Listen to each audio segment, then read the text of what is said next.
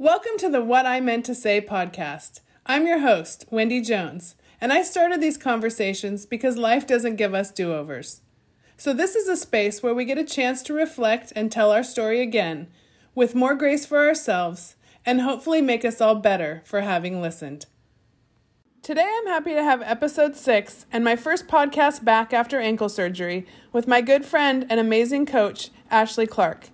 Ashley was a collegiate indoor volleyball player at Cal State Dominguez Hills and has coached all of my kids on some level, 2 of them on teams that won medals at AAUs and junior nationals. What I love most about Ashley as a coach is her ability to hold a high standard and still show compassion for anything an athlete is going through on or off the court.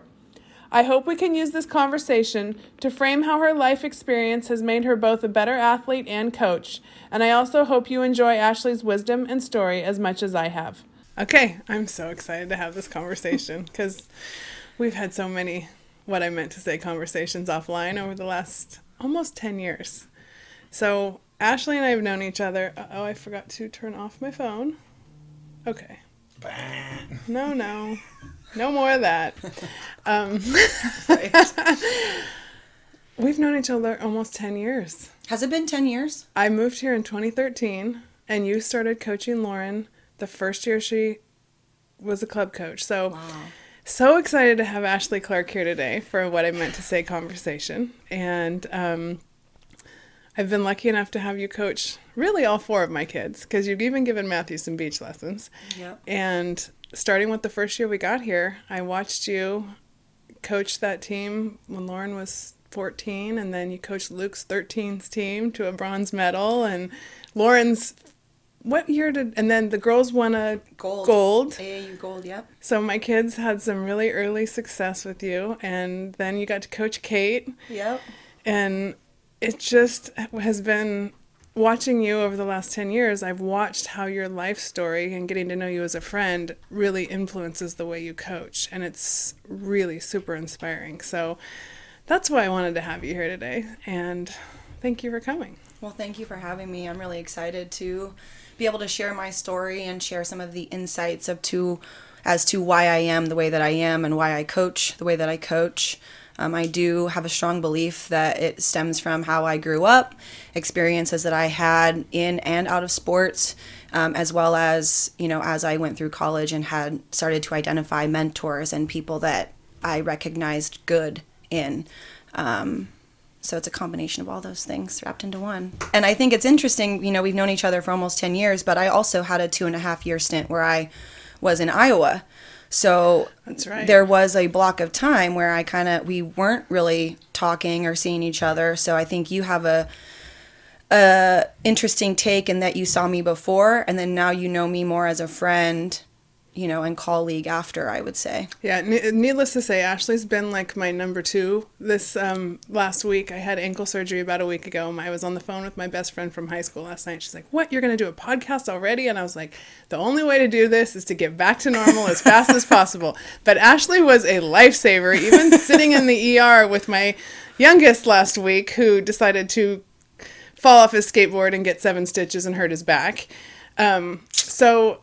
The gratitude for friendship over the last week, aside from the person who's literally living with me and taking care of me, you have been there, and I think I can't say enough about the type of person and friend that you are, so thank you. You're welcome. It's my pleasure. Yeah. My kids are lucky to have you too, so. Love your kids. With that, let's start early. So, early life, athletic experiences, family background. Give me a little insight there. So I'm the oldest of 5 kids. Me and my 3 sisters are about 18 months apart.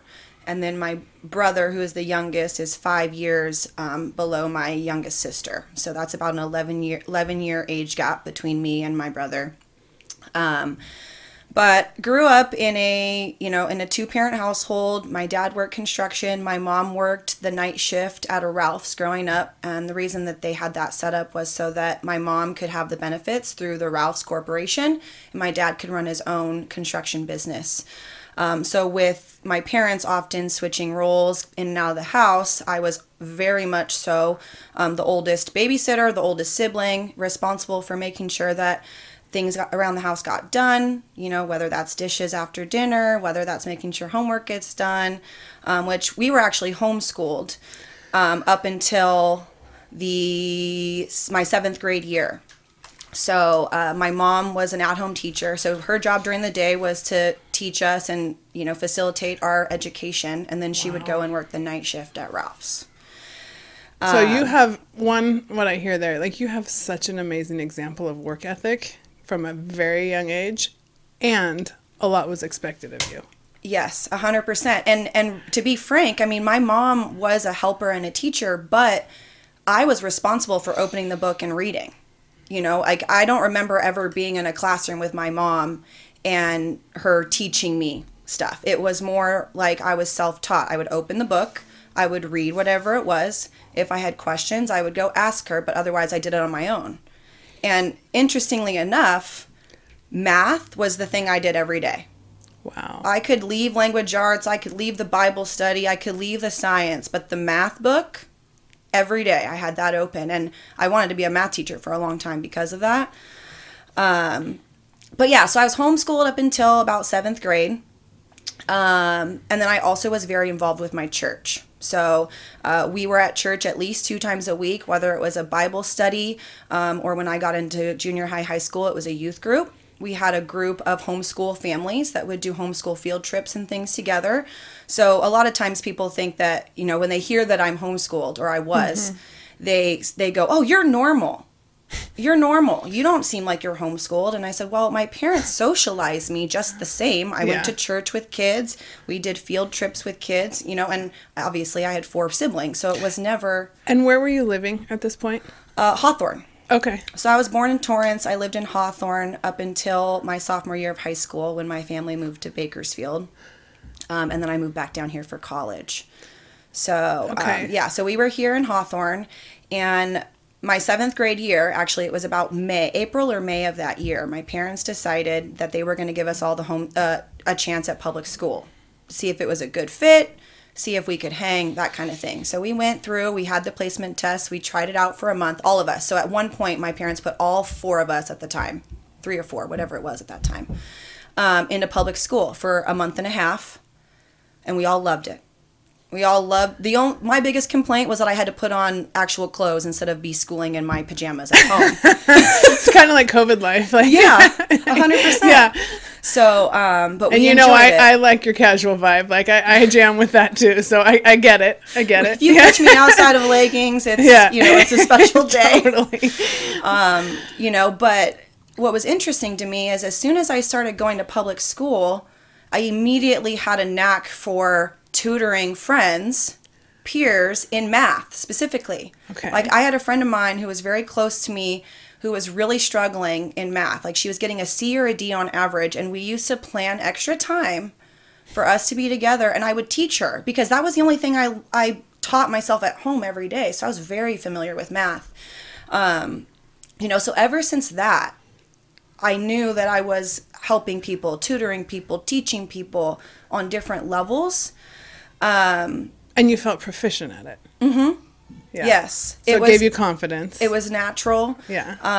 And math was a safe subject for me as well.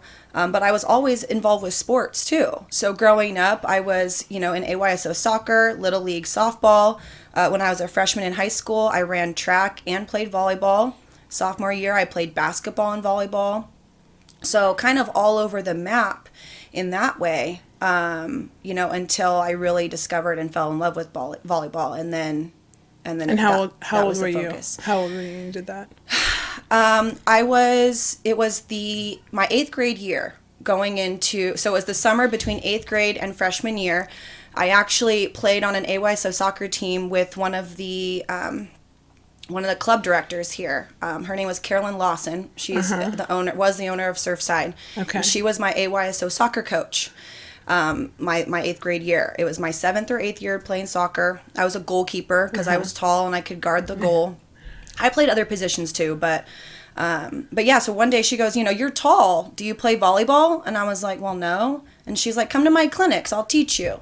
So that summer, from 8th grade to freshman year, I spent at Surfside Clinics learning how to play volleyball. And I tried out for the Maricosta freshman team, being from Hawthorne. And I made the team, so I was able to get a school permit, like a cross-town permit to go to Costa on the sole basis that I played volleyball and that I was looking to play volleyball in college. Because going to like a Hawthorne High, which was down the street from my house, that's not a volleyball program where people get recruited out of. Right. And that's something that always amazes me since I've moved to this area. And having a daughter that went to Bishop, they would play teams more inland. And seeing the powerhouse that either Redondo or Costa has been pretty much the whole time, I mean, for decades, right? And going 5 miles that way and realizing how the sport is... There's like nowhere. It's like, it's night and day. Yeah. And how is that the case? So you're living that has been something that has occurred to me over and over and over again. When you go over there and you're like, look at all these athletes. And to this day, I feel like the only reason I was picked on that team, because I wasn't very good. I mean, I was just beginning. So I was, in theory, 2 to 3 years behind all the kids who live, breathe, and eat volleyball from, age 5 all the way up. Yeah. It is a prestige. It is a family thing around here. It's a culture. It's a lifestyle here in the South Bay. So I had no false hope. Like, I knew I was the worst, but I'm pretty sure it was just because I was high. My height. I've been 5'10" since I was 14 years old, and because I was new, they said you seem to have a lot of potential, mostly because your height. So they put me in the middle, and I learned how to play middle and learned how to serve. I was a good server, and took a lot of pride in whatever passing reps I could get, because I didn't know where the future was going to lead me. But yeah, I was brand new and made one of the best teams, one of the best high school teams in the area, and sat the bench almost all year. And I remember it. But I also was very aware that I was new and that I was learning. So I just put 110% into what I could control, serve, right? And then do whatever coach says in practice, work my butt off, and So you were a very coachable athlete. I would say so. There was one instance where a coach accused me of not being coachable. Okay. That was in Bakersfield, and it was interesting that this has come up because I can remember it vividly. There was a drill that we used to do where if we lost, we'd have to do this thing called a suicide. Oh yeah. And it was like a minute and 30 where it was like a shuffle step, a karaoke step, running forwards and backwards, and then a full-on sprint at the end. And if you didn't make it, you had to do it again. So when you have this fear, of punishment, you also want to just get the job done, whatever that is. Okay. So in that instance, I would do stuff that was not great technique or form. Okay. But it would get the job done so that my team didn't lose and I didn't have to run, because I hated running. When I figured out in soccer... I think a lot of volleyball players hate running. When I figured out we find the sport because we hated running at some point. That 8th grade year, when I learned that goalkeepers run as much as the regular field players in soccer, I was like, yeah, volleyball sounds good. 30 by 30 foot square, I'm done. 100%. And so it's just interesting because I played to win. Yeah. Or played not to lose. But then my coach would say, well, you're doing it wrong. You need to get your elbow high or do this. And my response was, well, I don't want to run. So how am I supposed to learn how to do this correctly with this constant fear of failing and having to be punished, for making an error when I'm trying to do what you're asking me to do as far as the technique? Right. So moving forward now as a coach, I'm very adamant about different segments in my practices where my athletes know this is your development purpose, portion. You have 10 minutes or whatever the allotment is to know you're loose. Whatever you want to do, top spin into the net, top spin out of bounds, whatever you need to do to develop your skill set right now, you have that. And then there are portions in practice where it is very set in, results oriented. You need to win this game, and usually I don't make them run for losing unless it's a poor effort. But to me, that was my coach accused me of being uncoachable. And I'm like, well, maybe in that moment it seems like that. And I can put myself in her shoes and I can see if an athlete tells me that, how that would make me feel. But also being aware, you look in the mirror and you go, okay, well, is your athlete bringing something to your attention that you need to maybe make some adjustments? Yeah. Because that's not right. If you're asking someone to do something out of their comfort zone, or something that's, or fear-based, then you have to give them some room to feel freedom to make those errors and fail a little bit in a safe environment. Yeah. And I think that that's something that I do a really good job of now as a coach and even as a mentor or anybody I hang out with. It's, you have a safe place with me. I don't always agree. I may not always, tell you what you want to hear, but I'm going to provide you with what I believe is what's best, and it provides you with a safe environment that you can learn to fail and learn from that failure and move forward and become more successful. So do you feel like I've seen it with my own kids, but on average, do you feel like that mentality has cultivated a place where athletes feel like they can come to you and talk to you? 100%. And that's a big thing I tell parents and kids at the beginning of a year, of a season, or even, private lessons is, I say, this is an open communication line. We are on the same page. We are on the same team. And in order for us to continue that kind of, facilitate that conversation, you have to be willing and know that I'm open. And I tell my kids, I'm open to hear whatever you have to say. I may not agree, and I may not implement whatever you're asking. Right. But you can always talk to me about it. And usually that's an opportunity to get to know them. They get to know me. And they also gain a little bit more of an understanding because they say, why are you doing it this way? Or why wouldn't we do it that way?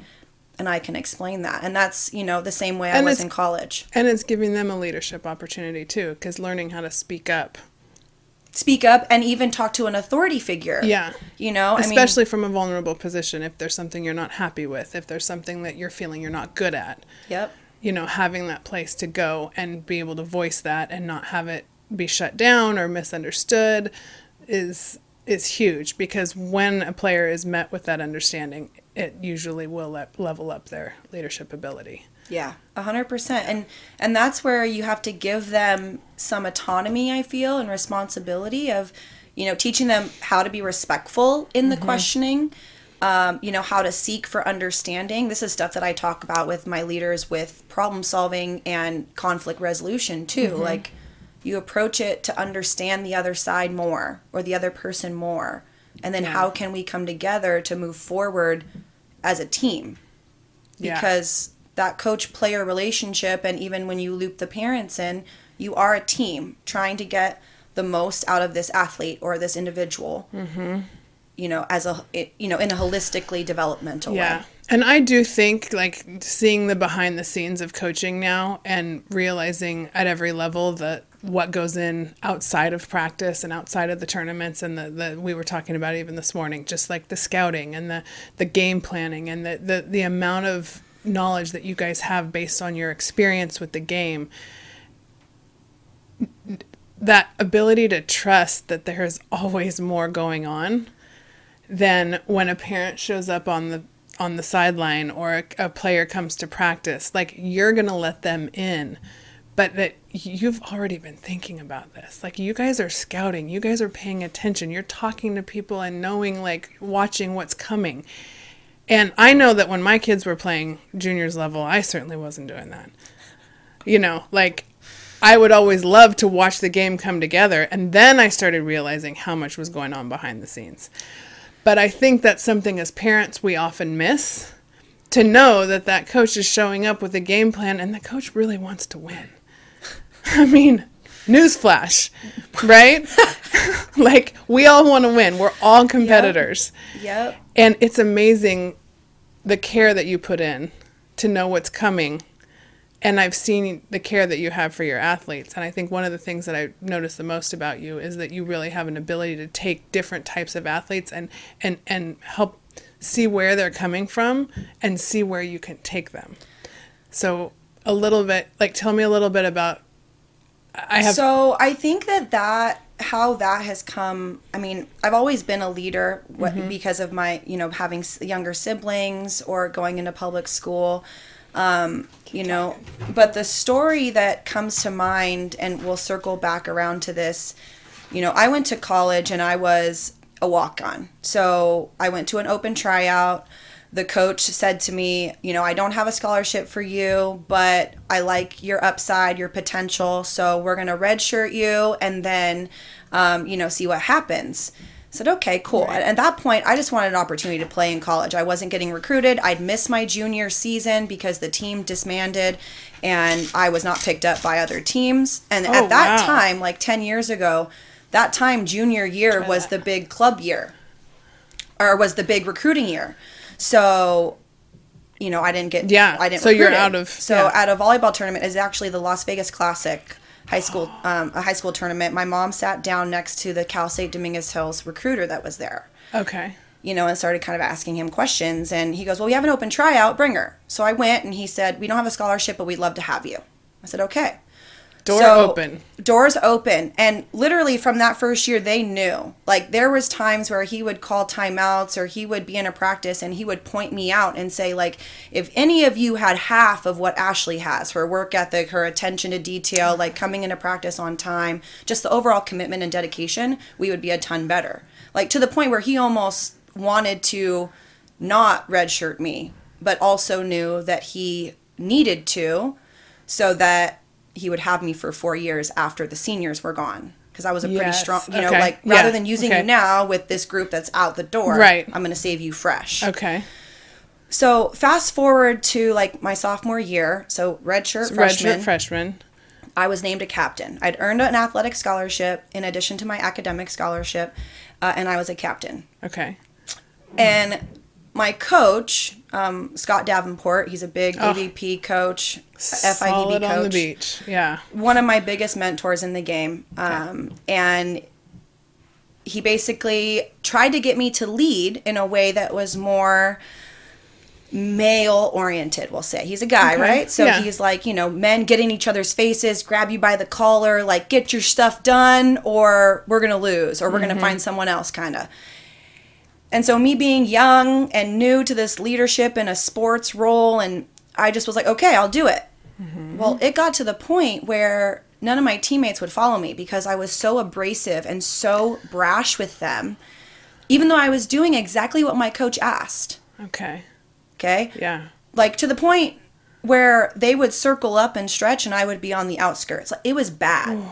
And there was 2 other captains. So we had 3 captains, and I was the one that was left out. Even the other captains were excluding me from stuff. Oof. So at the end of that season, my coach sat me down in his office and said, you're doing everything I ask, but your team's not ready to follow you. So you're not going to be a captain going into the spring. And that's a really tough pill to swallow when you're being told that you're doing everything that you need to do, but that you're not going to be in that role. Leadership's important to me. It always has been.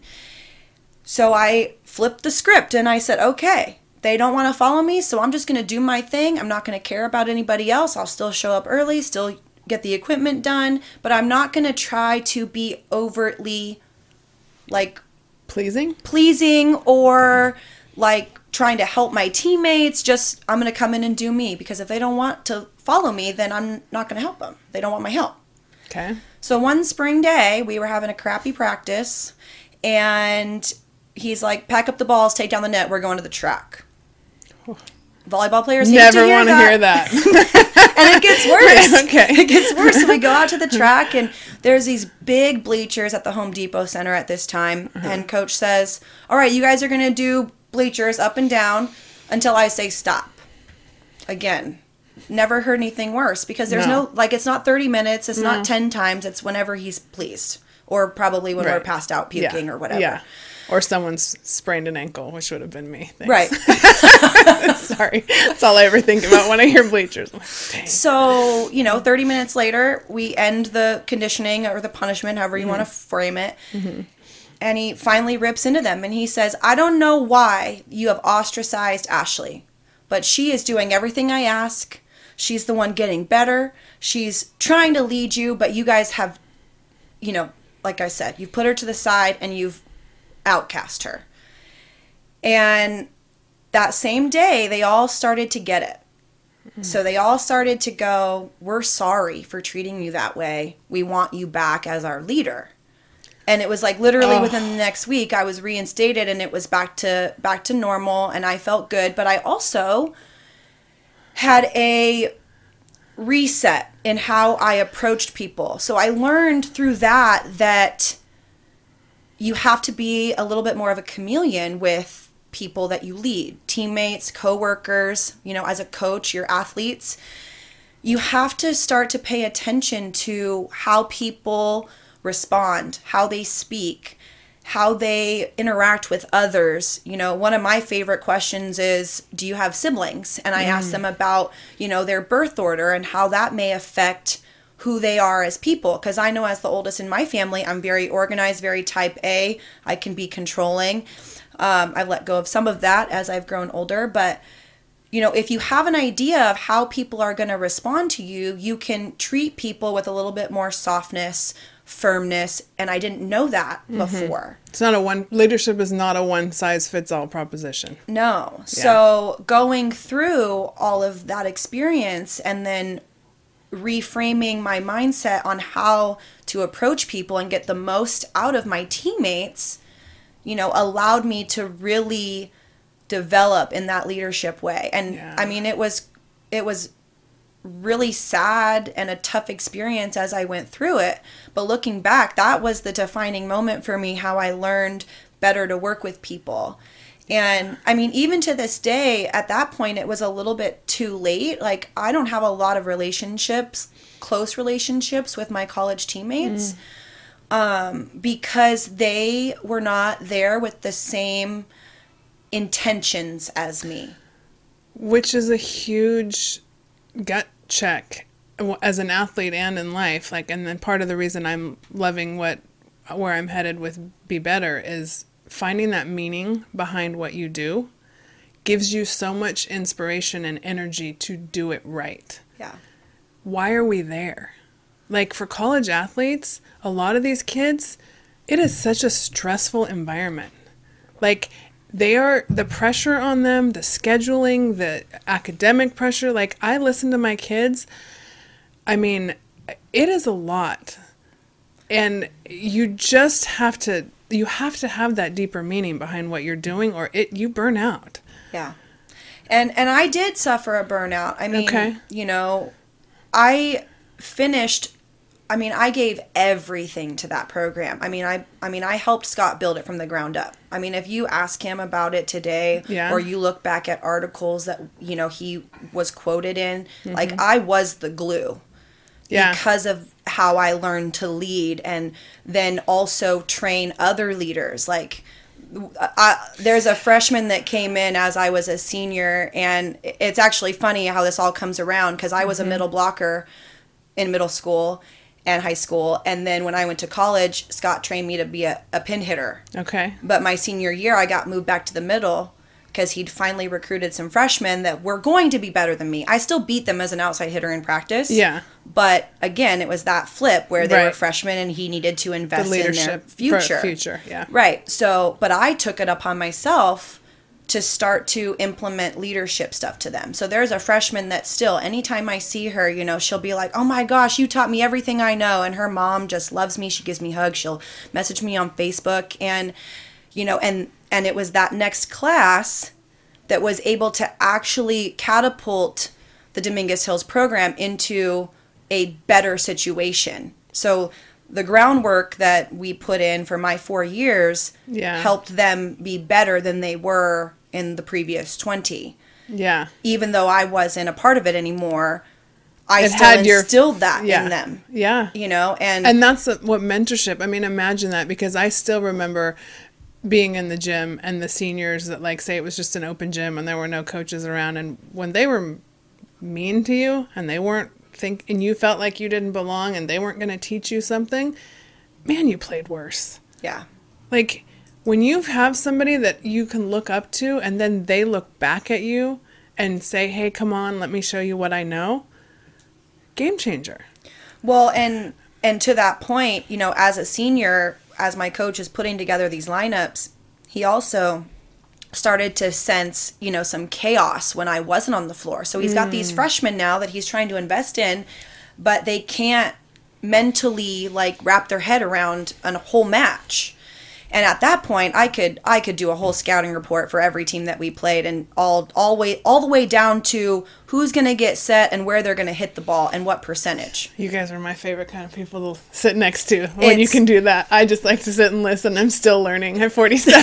I love listening to you guys talk. Well, learning, I mean, you learn stuff that you're passionate about. And, you know, so he put me in the middle so that I could be like an on-the-court coach. Yeah. Because that's a primary job for a middle blocker, is to say, here's my hitters, here's what they're going to run, look for these things to happen. So, you know, at that point I was a fifth year because of the red shirt year. And he knew that my leadership was valuable. Yeah. But he knew that he needed to invest. So he put me in the middle, and I was able to teach them, you know, how to see the game in real time, how to apply the scouting reports in real time, because that's a whole nother thing. Being able to create a scouting report and then adjust to a scouting report, two different things. Totally. You know, and then also teach them how to be a little bit more calm, cool, and collected. Like points where I wish I would have had a coach that had taught me that. Like losing 5 points in a row. Hey, it's fine. Like, we're not going to get frazzled. Just pass that hit. Yeah. Like, find an open spot. If they don't, you know, and it's harder now, you know, with everything after COVID and all of the stuff going on in our world. Getting the athletes to focus on the right things at the right time has become increasingly more difficult. So you've seen that change since coming back to the gym. One of my friends said that the studies now are saying that kids can only pay attention to one thing for 7 minutes. It's a study showing that it's a 7-minute attention span. Oh, that's so scary. Right? And what do you chalk that up to? Zoom school? Maybe you should look that up. Social media feed? He's about to look that up. Yeah. Go for it, Jay. You know, and it's crazy to me that is possible, because, I mean, I'm like, okay, so in a 2-hour practice, I need to come up with 15 drills that last 7 minutes apiece. Like, you can't get anything productive done in 7 minutes with volleyball. And part of sports is teaching you how to build through and push through that struggle, because the only time we get into flow is after we have pushed through the struggle that comes before, right? You have to master something to get a skill right, to get your technique down. It takes a lot more than 7 minutes. Yeah. Repetition, and whether that's in school or in sports or in life, like, it takes focused energy. And if that is draining, I don't know what you found, Jay, but like, that is a scary statistic. Yeah. I mean, and I look at myself and I go, well, it's hard for me to sit through a 30-minute show anymore without picking up my phone. Yep. You know, and totally. But then I can also be aware of it and say, okay, like, maybe I need to put my phone in the other room so I'm not like reaching. We have, your generation and my generation, we remember when that wasn't an option. We have that awareness. Think about always, from the day you were born, having that thing in your hand. It is absolutely hijacking our minds and our attention. Well, and I, you know, when I was a kid and I got my permit to go to Costa, you know, my parents weren't going to let me have a cell phone. Okay. But because I got the permit to go across town, they thought that I should have it for practices and scheduling. Tell me, what year did you graduate high school? 2006. Okay. Is when I graduated high school. And so I remember getting a cell phone, and it was, you know, it's that old Nokia one where you had all the letters, and then Snake was on there. It was like the big game. So fun. I wish they would bring that back. Maybe they probably have it somewhere. But I left my phone in my backpack one day while I was at track practice, and it got stolen. And it's funny that this comes up, because my parents, when I told them, you know, I left it in my backpack where I was supposed to, and it got stolen. And their response to me was, well, you're not getting another one because you were careless or irresponsible. You're like, what was I supposed to do? Like, lock it to my But I didn't get a new phone, and so I had to be extra good about communicating and, making sure that they knew my schedule and where I was going to be so they could pick me up or whatever. But, you fast forward to now, and it's like these kids are getting phones at like 5th grade. Totally. And if they break it or they lose it, they're getting like, a new one in a week. They can't live without it. And it's like, God. Yeah, I had to drop Matthew off for a test, and they did not allow cell phones into the test. So you're literally... I'm like, I promise you, your dad will be here in the parking lot when you come out.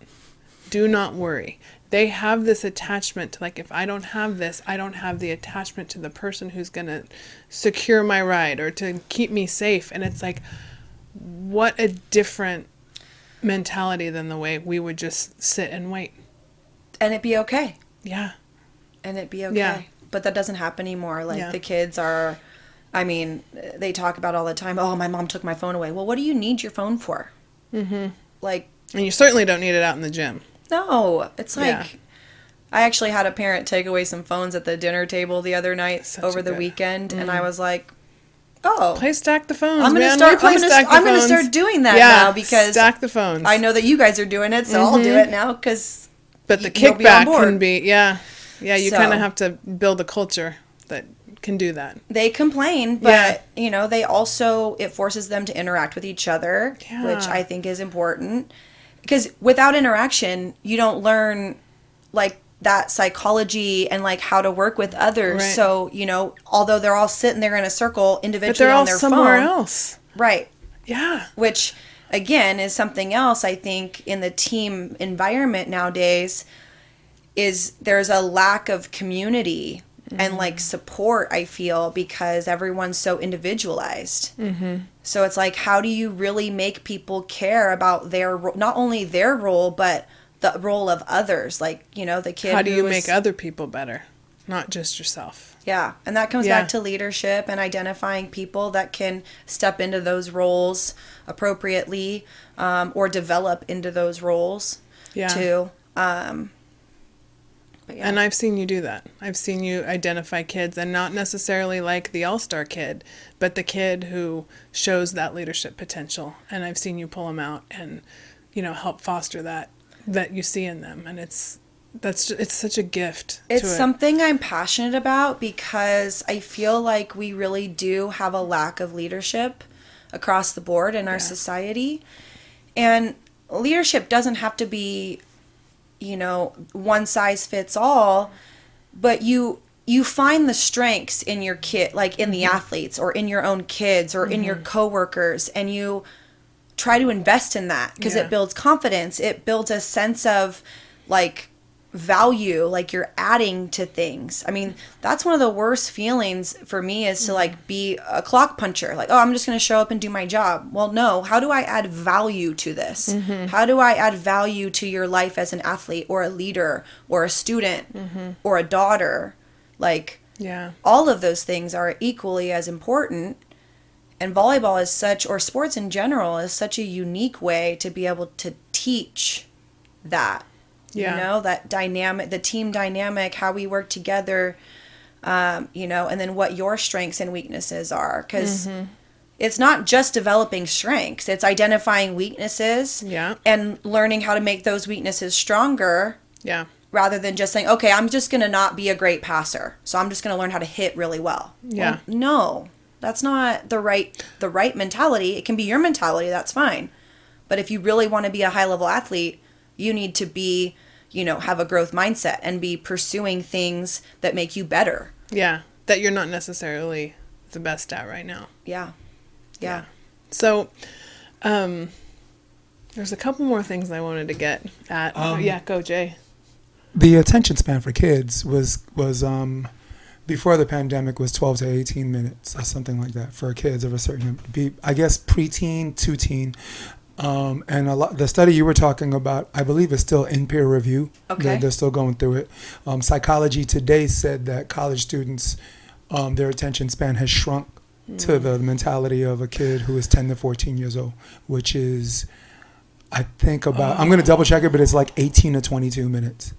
Which, think about getting through college and the amount of information that you take in. So here's the site. It's coronavirus pandemic, and it's entitled "Has a Pandemic Shortened Your Attention Span?" For anyone who wants to read more. on we'll that. Definitely put this in the also, show notes. the previous one when they started this was called Psychology Today. So you see the website over there. I'll blow it up a little bit. That's Psychology Today, and that was from that was when they were just started to scratch the surface from May. Let's just say May 2021. Yeah. So here it is right here, what we were talking about. Minute 22, the brain would suddenly turn to jello. This is college students.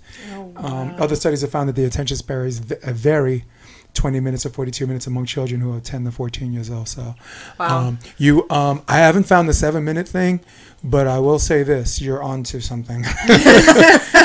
and unfortunately.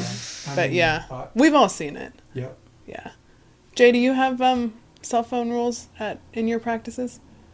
Like, do your girls that you coach have cell phones out in the gym? Sorry, I'm curious. Absolutely not. Okay. Absolutely not. No, just wanted to go on record with that. You have to treat volleyball, and I'll get the camera off me, but you have to treat volleyball like theater, like you're going to go watch a play. It really is. It requires your unconditional attention to have respect for what you're watching and what you're participating in, whether it's an audience member or whether it's a theater performer, right? Yeah. If you're a theater performer, you're not going to stop performing to answer your phone when everybody's watching. Yeah. Because so you treat volleyball like that. You come from a different angle of respect, and then the whole notion of even having your phone with you is ludicrous. Yeah, I like that. Scott used to say, "Leave your baggage at the door." I like Which that. includes the phone.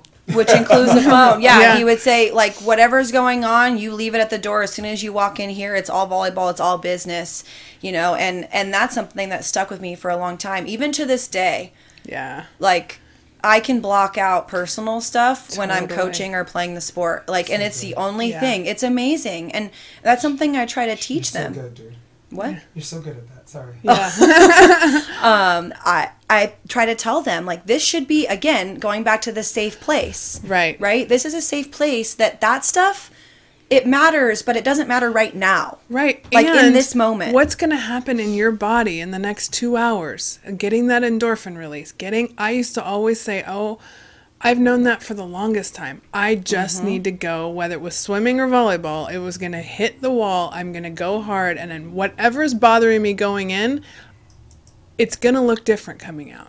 Yeah, I had a kid. It shifts your perspective. I had a kid that came to see me for like a 7:40 private lesson the other night. And she comes in and I could tell she was crying in the car. And I was like, what's going on? She goes, I don't want to talk about it. I was like, well, something's going on. You're going to have to tell me something.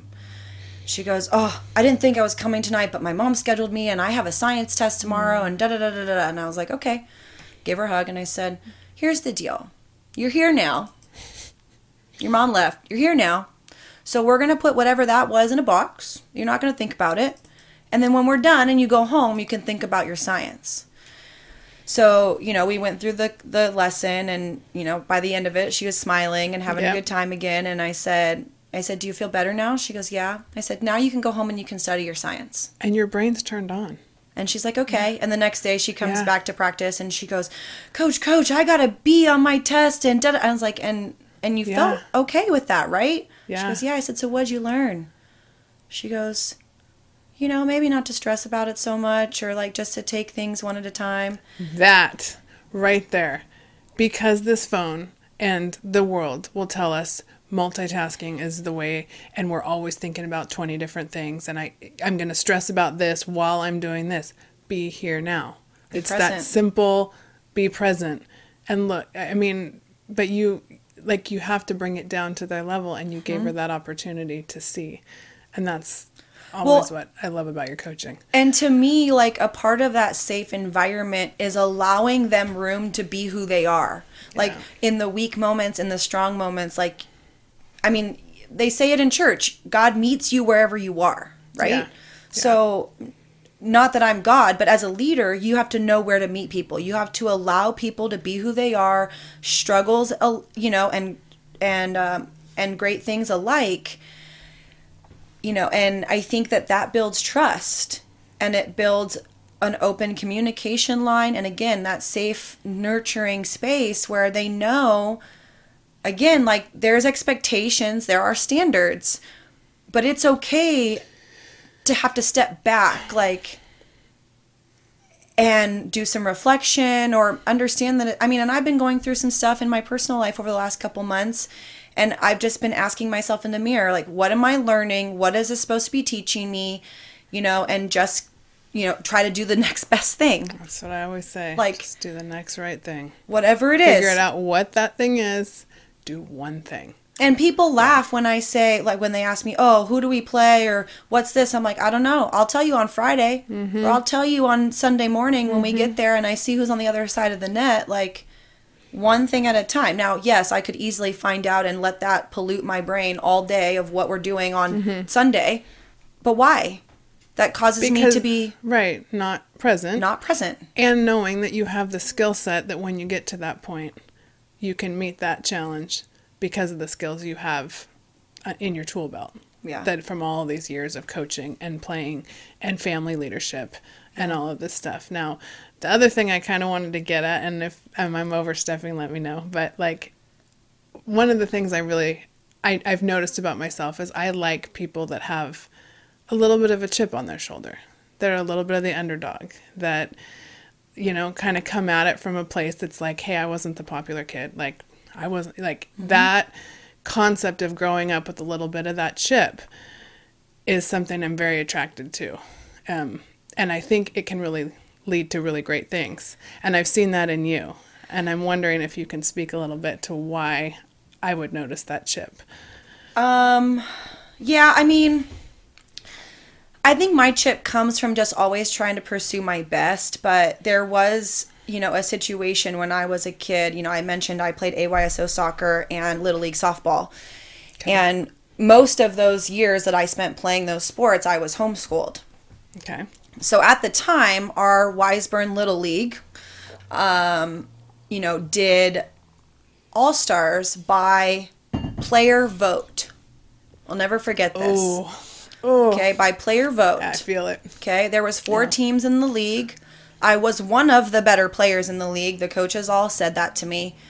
But I didn't go to public school. So at that point, it was a kind of a popularity contest. There's a girl on my team that got picked because she was the popular kid at school. Right. And she wasn't very good. She was like a right fielder, like didn't do much.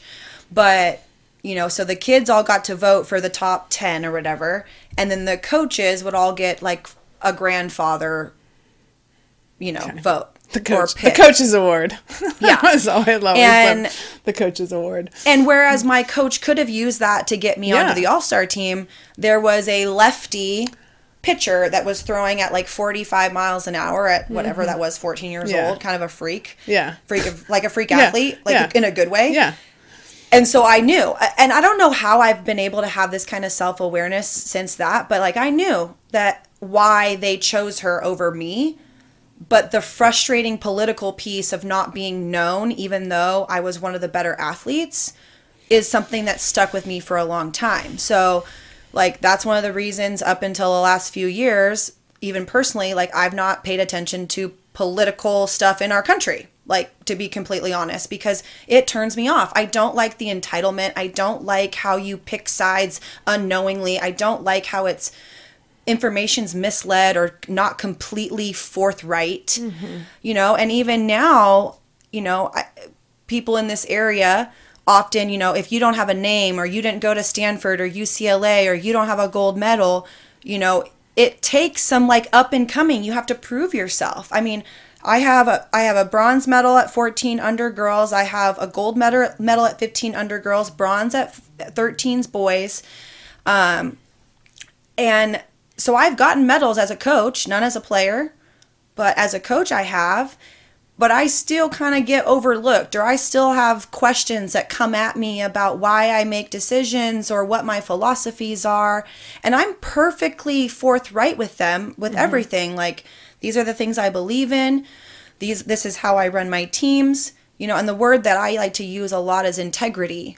To me, politics and integrity do not go hand in hand. They are actually opposites, right? It does feel that way a lot. So that's in a lot of given environments. It's whether we're talking unreal. national scene, we're talking club volleyball scene, we're talking, they're just, I totally agree with you. And I get that, everybody has a different course of life that's brought them to their perspectives. And I will always say part of politics is your life story. Yeah. That plays into your politics. However. So I agree with that, and I can relate to that, but, at the end of the day, there are things that are better than others, that are the right versus the wrong. Mm-hmm. And to me, just showing up to a tryout because you have a certain name and you're going to make the team is not one of those situations. Or, just because your dad has more money than, the next kid, to me, you should be rewarded based on your work ethic, based on what you earn, based on merit. It's not, it was given to you because your family is rich or because your name, belongs in this volleyball world. Because some generation before you did something that... And really that handicaps the kid. Because to think that you are expected to live up to whatever was done by somebody else who came before you robs you of your own path, for one. And then it leaves, what I see a lot of times is it leaves this sense of proving and this void in a child who hasn't yet found what they're good at and what they're, how to grind and understand that you're not good before you are good. Right. Right? Or if you're in that situation and your kid is just being handed everything because of their name or because of whatever prestige, what is that teaching them about life? Yeah. That things are just going to get handed to you when they're rough, or if you complain, you're going to get things that you want, or, whatever. Do I think people need to be punished all the time for not doing the right thing? Maybe not. Now, new school, it's you don't make kids run because they lost. You have to make kids run because they're not following instructions or because they're not working hard. Mm-hmm. But that's old school. Nowadays, it's it's more about the mentality. What can I get to click in your brain differently to make you see the big picture? Yeah. Or how this instance, one of my friends tells me that the biggest thing leaders can do is show you what you need to do without them even knowing. Right? Show them what they need or what they want without them realizing. Yeah. You know? Yeah. And so it's just very interesting to me, but it goes back to that from a young age. I've always been, I was a late bloomer with volleyball too, starting, 8th grade to 9th grade. I played 1 year at Costa, and then my family moved to Bakersfield. And, I actually had an opportunity, entitlement-esque, where I practiced with the varsity team because I was from Southern California, because I played at Costa. They're like, she's got it. Yeah. And then I spent the 2 weeks with the varsity squad, and the coach goes, well, you could move down to JV and you could play, or you could be on the varsity squad and maybe not play as much. And I chose to be on the varsity squad and sit the bench. Mm. We ended up getting a Central Valley championship ring that year, which was cool. That is huge. But I always knew that if I played up or played with the more talented players, that I would increase faster. Yeah. Because of my work ethic, because of my attention to detail, because of my dedication, I would be able to learn faster and retain faster. So you chose to be the small fish in the big pond rather than be the big fish in the small pond. Yep. And then I did it again at college when I walked on. And I was a non-starter, no athletic scholarship, and I earned it. I earned it all. Huge. Yeah. For your club in your high school, how much did coaching have to do with that? For club in high school? As far as being in the big ocean with the big sharks as opposed to being the big fish in a little pond. Did the coaching staff on the varsity team is that the kind of coaching you wanted as opposed to just going with the other team and just getting more touches? How much did the coach come into play? Not at all. For me, it was purely understanding that for me to level up my game as fast as possible, I needed to be playing with the best athletes in the gym. There you go. And the coach, and actually looking back, that coach, now if I went back to the high school and said hi to her, we would have a good relationship. But I didn't like her when I was an athlete because of the story I shared earlier about her calling me out about not being coachable and things like that. But that's part also as you develop as a coach or as a human, you take snippets of things that you like or dislike or how you mold them into your own. But yeah, no, it wasn't coaching for me. It was, I knew I needed to be playing with the best athletes or the best volleyball players. Yeah. And that's not a comfortable situation. And I wonder how many kids today would choose that, because it's a very uncomfortable place to be the 13th man. I don't know. I don't know how many kids. I don't see a lot of kids making that choice. Yeah. There's a few. I mean, I have a 13th And we are in kid. a very highly competitive environment. That being said, I did not grow up. Like, the kids around here think they're not good at 13, 14. And it's like, dude, you haven't even scratched the surface. So it's hard because there is that level of play going on. Yeah. But so maybe the opportunity is not there as often either. But that's a big choice. But a lot of removing your ego from a situation to make you a better athlete. Well, and when you look at the scope of club around these parts, right, South Bay, you have a ton of teams. Mm-hmm. But the talent or the best players are all dispersed to different clubs. And so therefore, there's no all-star team. There's no all-star team. There is one or two strong teams that usually funnel the best players. But if there was one club, the premier club in the South Bay, and all the best players really fought for those coveted 12 spots, like Southern California would win a gold medal every single year. Yeah. Like whatever club that was. But everybody's got their own ego, and most kids now don't want a challenge. Like, they'll leave a top 10 or a top 5 team because they were not getting playing time and go somewhere else where they're going to start, but then not be as good because they want to start and have playing time. Like, it goes back to the question that, I've asked athletes to get to know them, like part of a recruiting questionnaire. Would you rather be the worst player on a national championship team or the best player on a bad team? And how do your athletes answer that most often? Most of them want to be the player on the bad team. Wow. Because they don't understand. Like, because to me, I look at it and I go, well, I want to be the worst player on the best team because I know if I work hard and I pay attention that I'm going to be able to get on that starting court. I don't look at it and go, well, I'm never going to play. Yeah. I go, well, I'm going to earn my stuff. It's his mindset. Right? Yeah. And if I'm the best player on a bad team, like even then, I'm going to level them up to try to catch up to where I'm at and bring them up. And then I'm going to know that I'm building leadership and I'm building my game. But so either way, but most people won't stand up to the challenge. So you see that, like kids jumping from club to club because they don't like their role. And instead of just trying to earn it and just being the best, they go find somewhere else that's a potentially better fit. But really, is it a better fit or are you running from the challenge? Yeah. It's a very good question to ask. So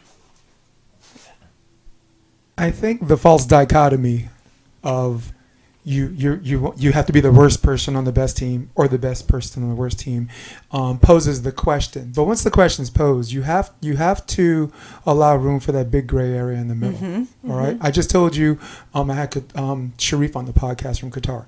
They don't do training groups.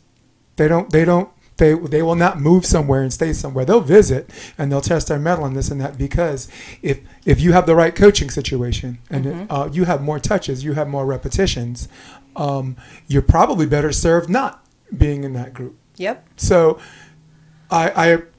we collectively, everyone sitting in this room appreciates the dichotomy of best of the worst or worst of the best as an introductory in the conversation. But we as coaches and all of us collectively have to be really careful to not end the conversation there. Yeah. From the beginning to the end of that journey of that dichotomy can change really quick into a false dichotomy if you don't address this huge gray area in the middle where, by the way, the other 19 kids exist between the two kids you're talking about. And that goes to that.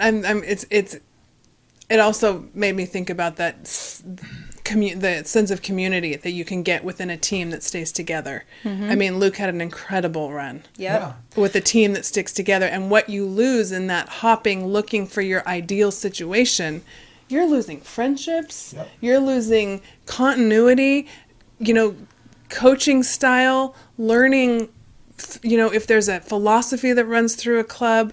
There's so many things that play into what your experience is outside of winning, losing, and being on the court. Now, yes, all of that is important. But man, when it goes away and you get further down the road, what do you really remember? Well, Not everybody, I've been blown away by the opportunities my kids have had and where they've gotten to. But I still love, Savages. but I have none of that and love this sport more than, my kids know. I'm I had one that quit, and in the end I said, look, you are not breaking my heart. What would break my heart is if you came in and said, Mom, you can't play anymore. Okay? That's how much I love it. And I never had any of this stuff. I know I love watching my kids do what they do. It's awesome as a parent. Yeah. But there is all of that in the 19 in the middle. Who are you on that court?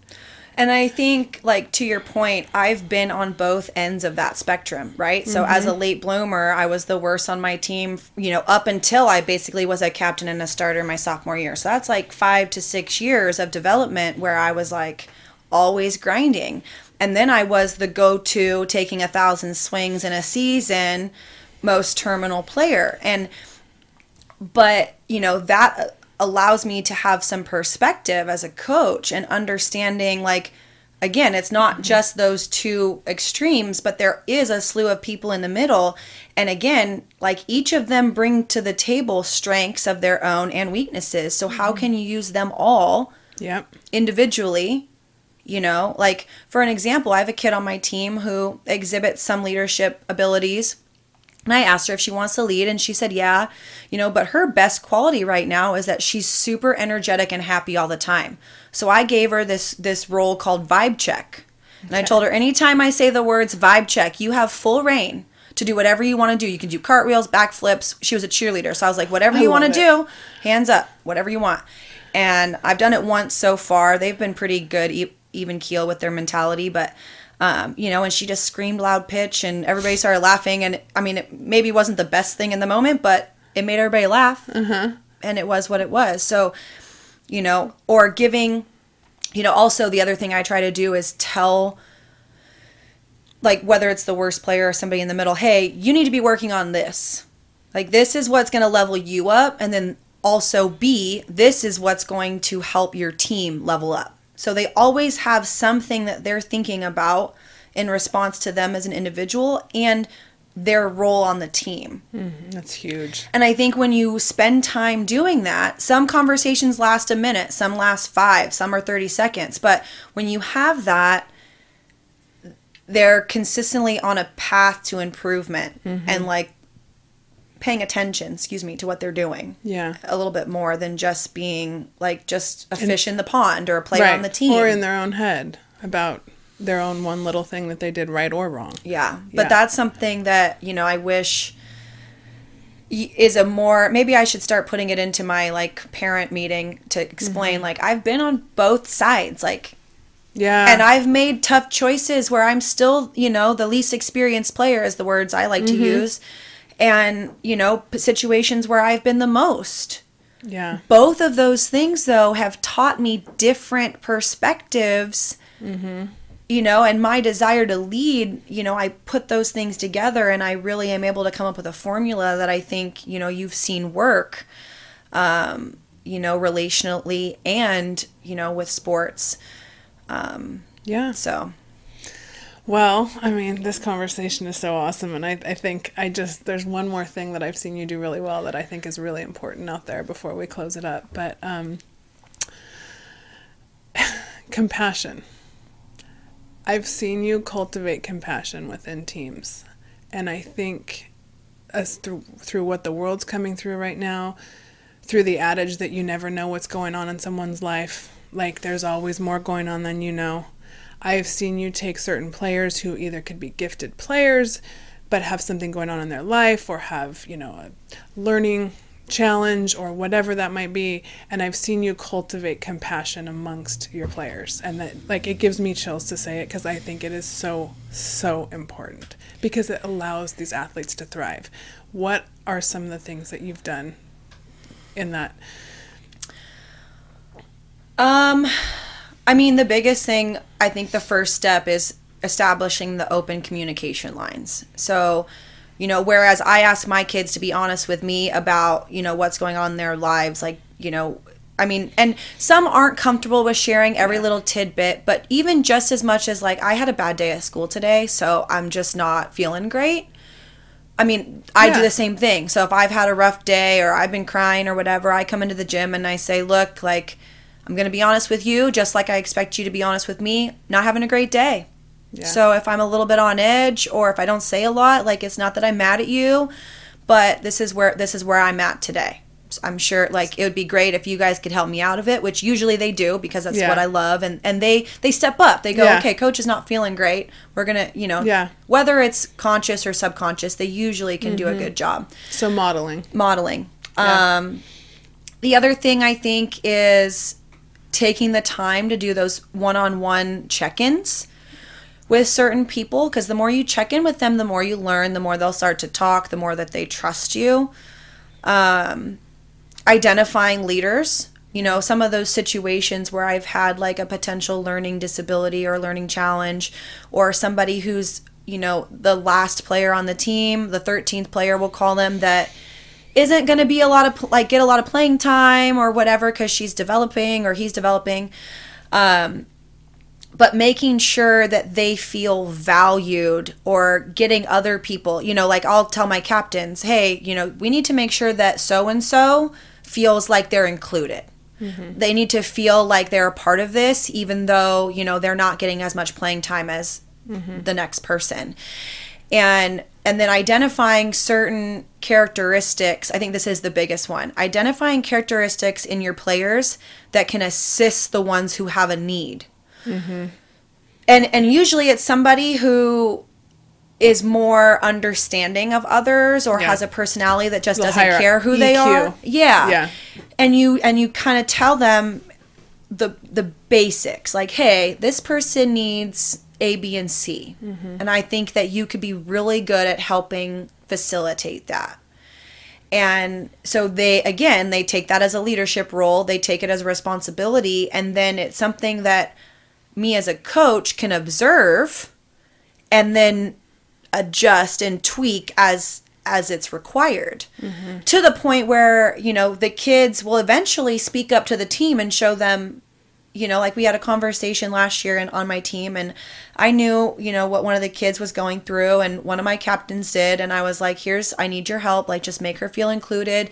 If she's having questions or slow understanding, like, just kind of feed her information.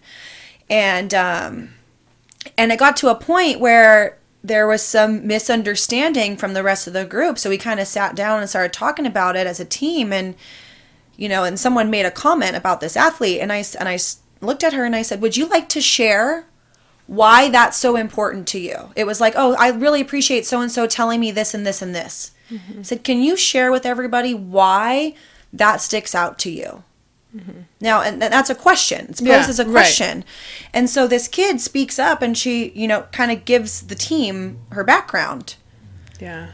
And so that kid now is speaking on something she's never spoken of on herself before.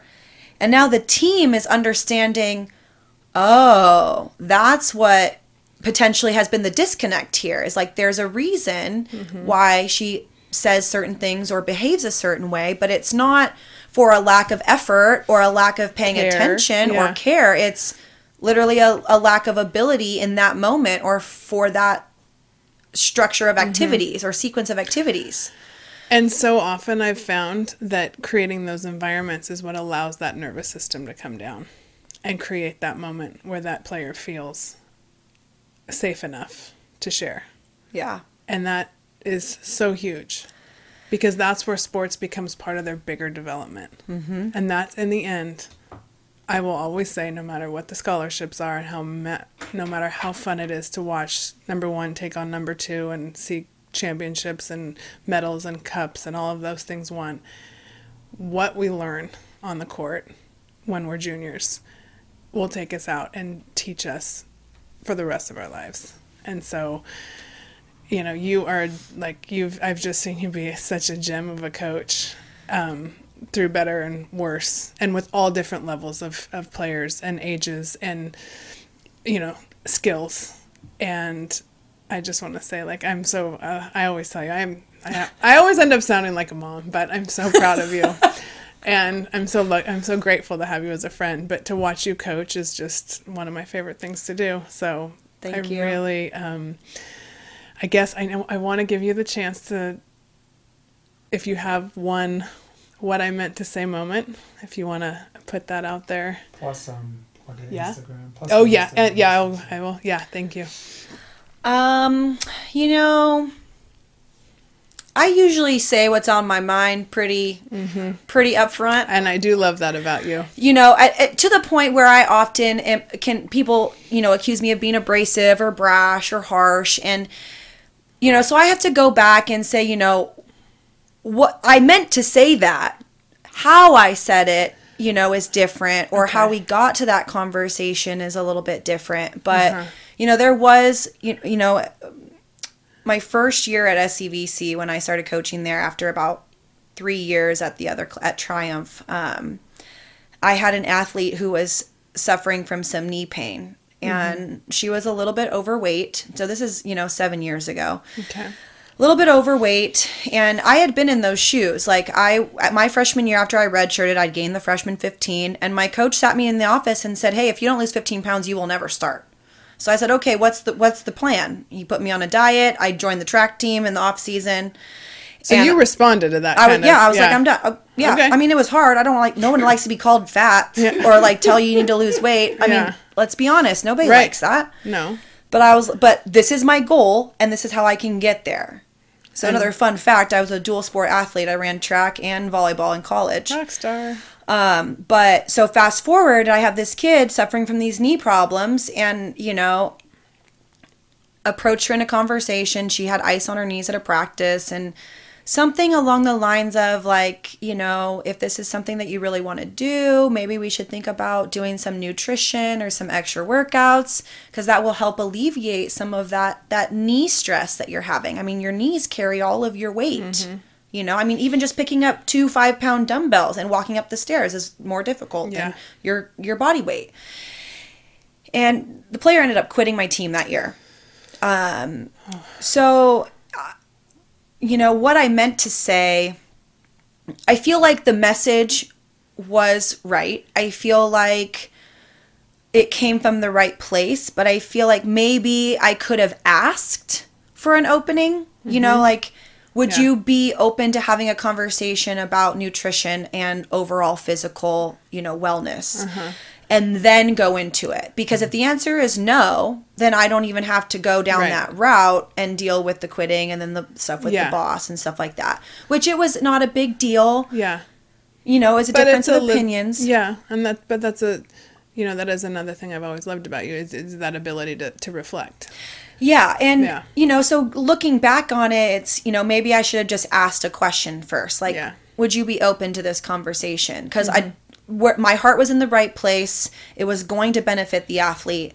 But if she wasn't ready to hear it, you know, and that I was younger then, so a little less experienced.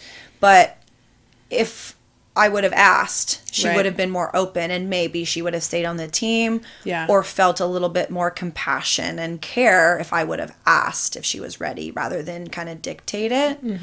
I see where you're coming from on that. But again, you know, I'd been in that shoe, and I wanted to play. And I was a great like, okay. example of everybody's going to respond differently.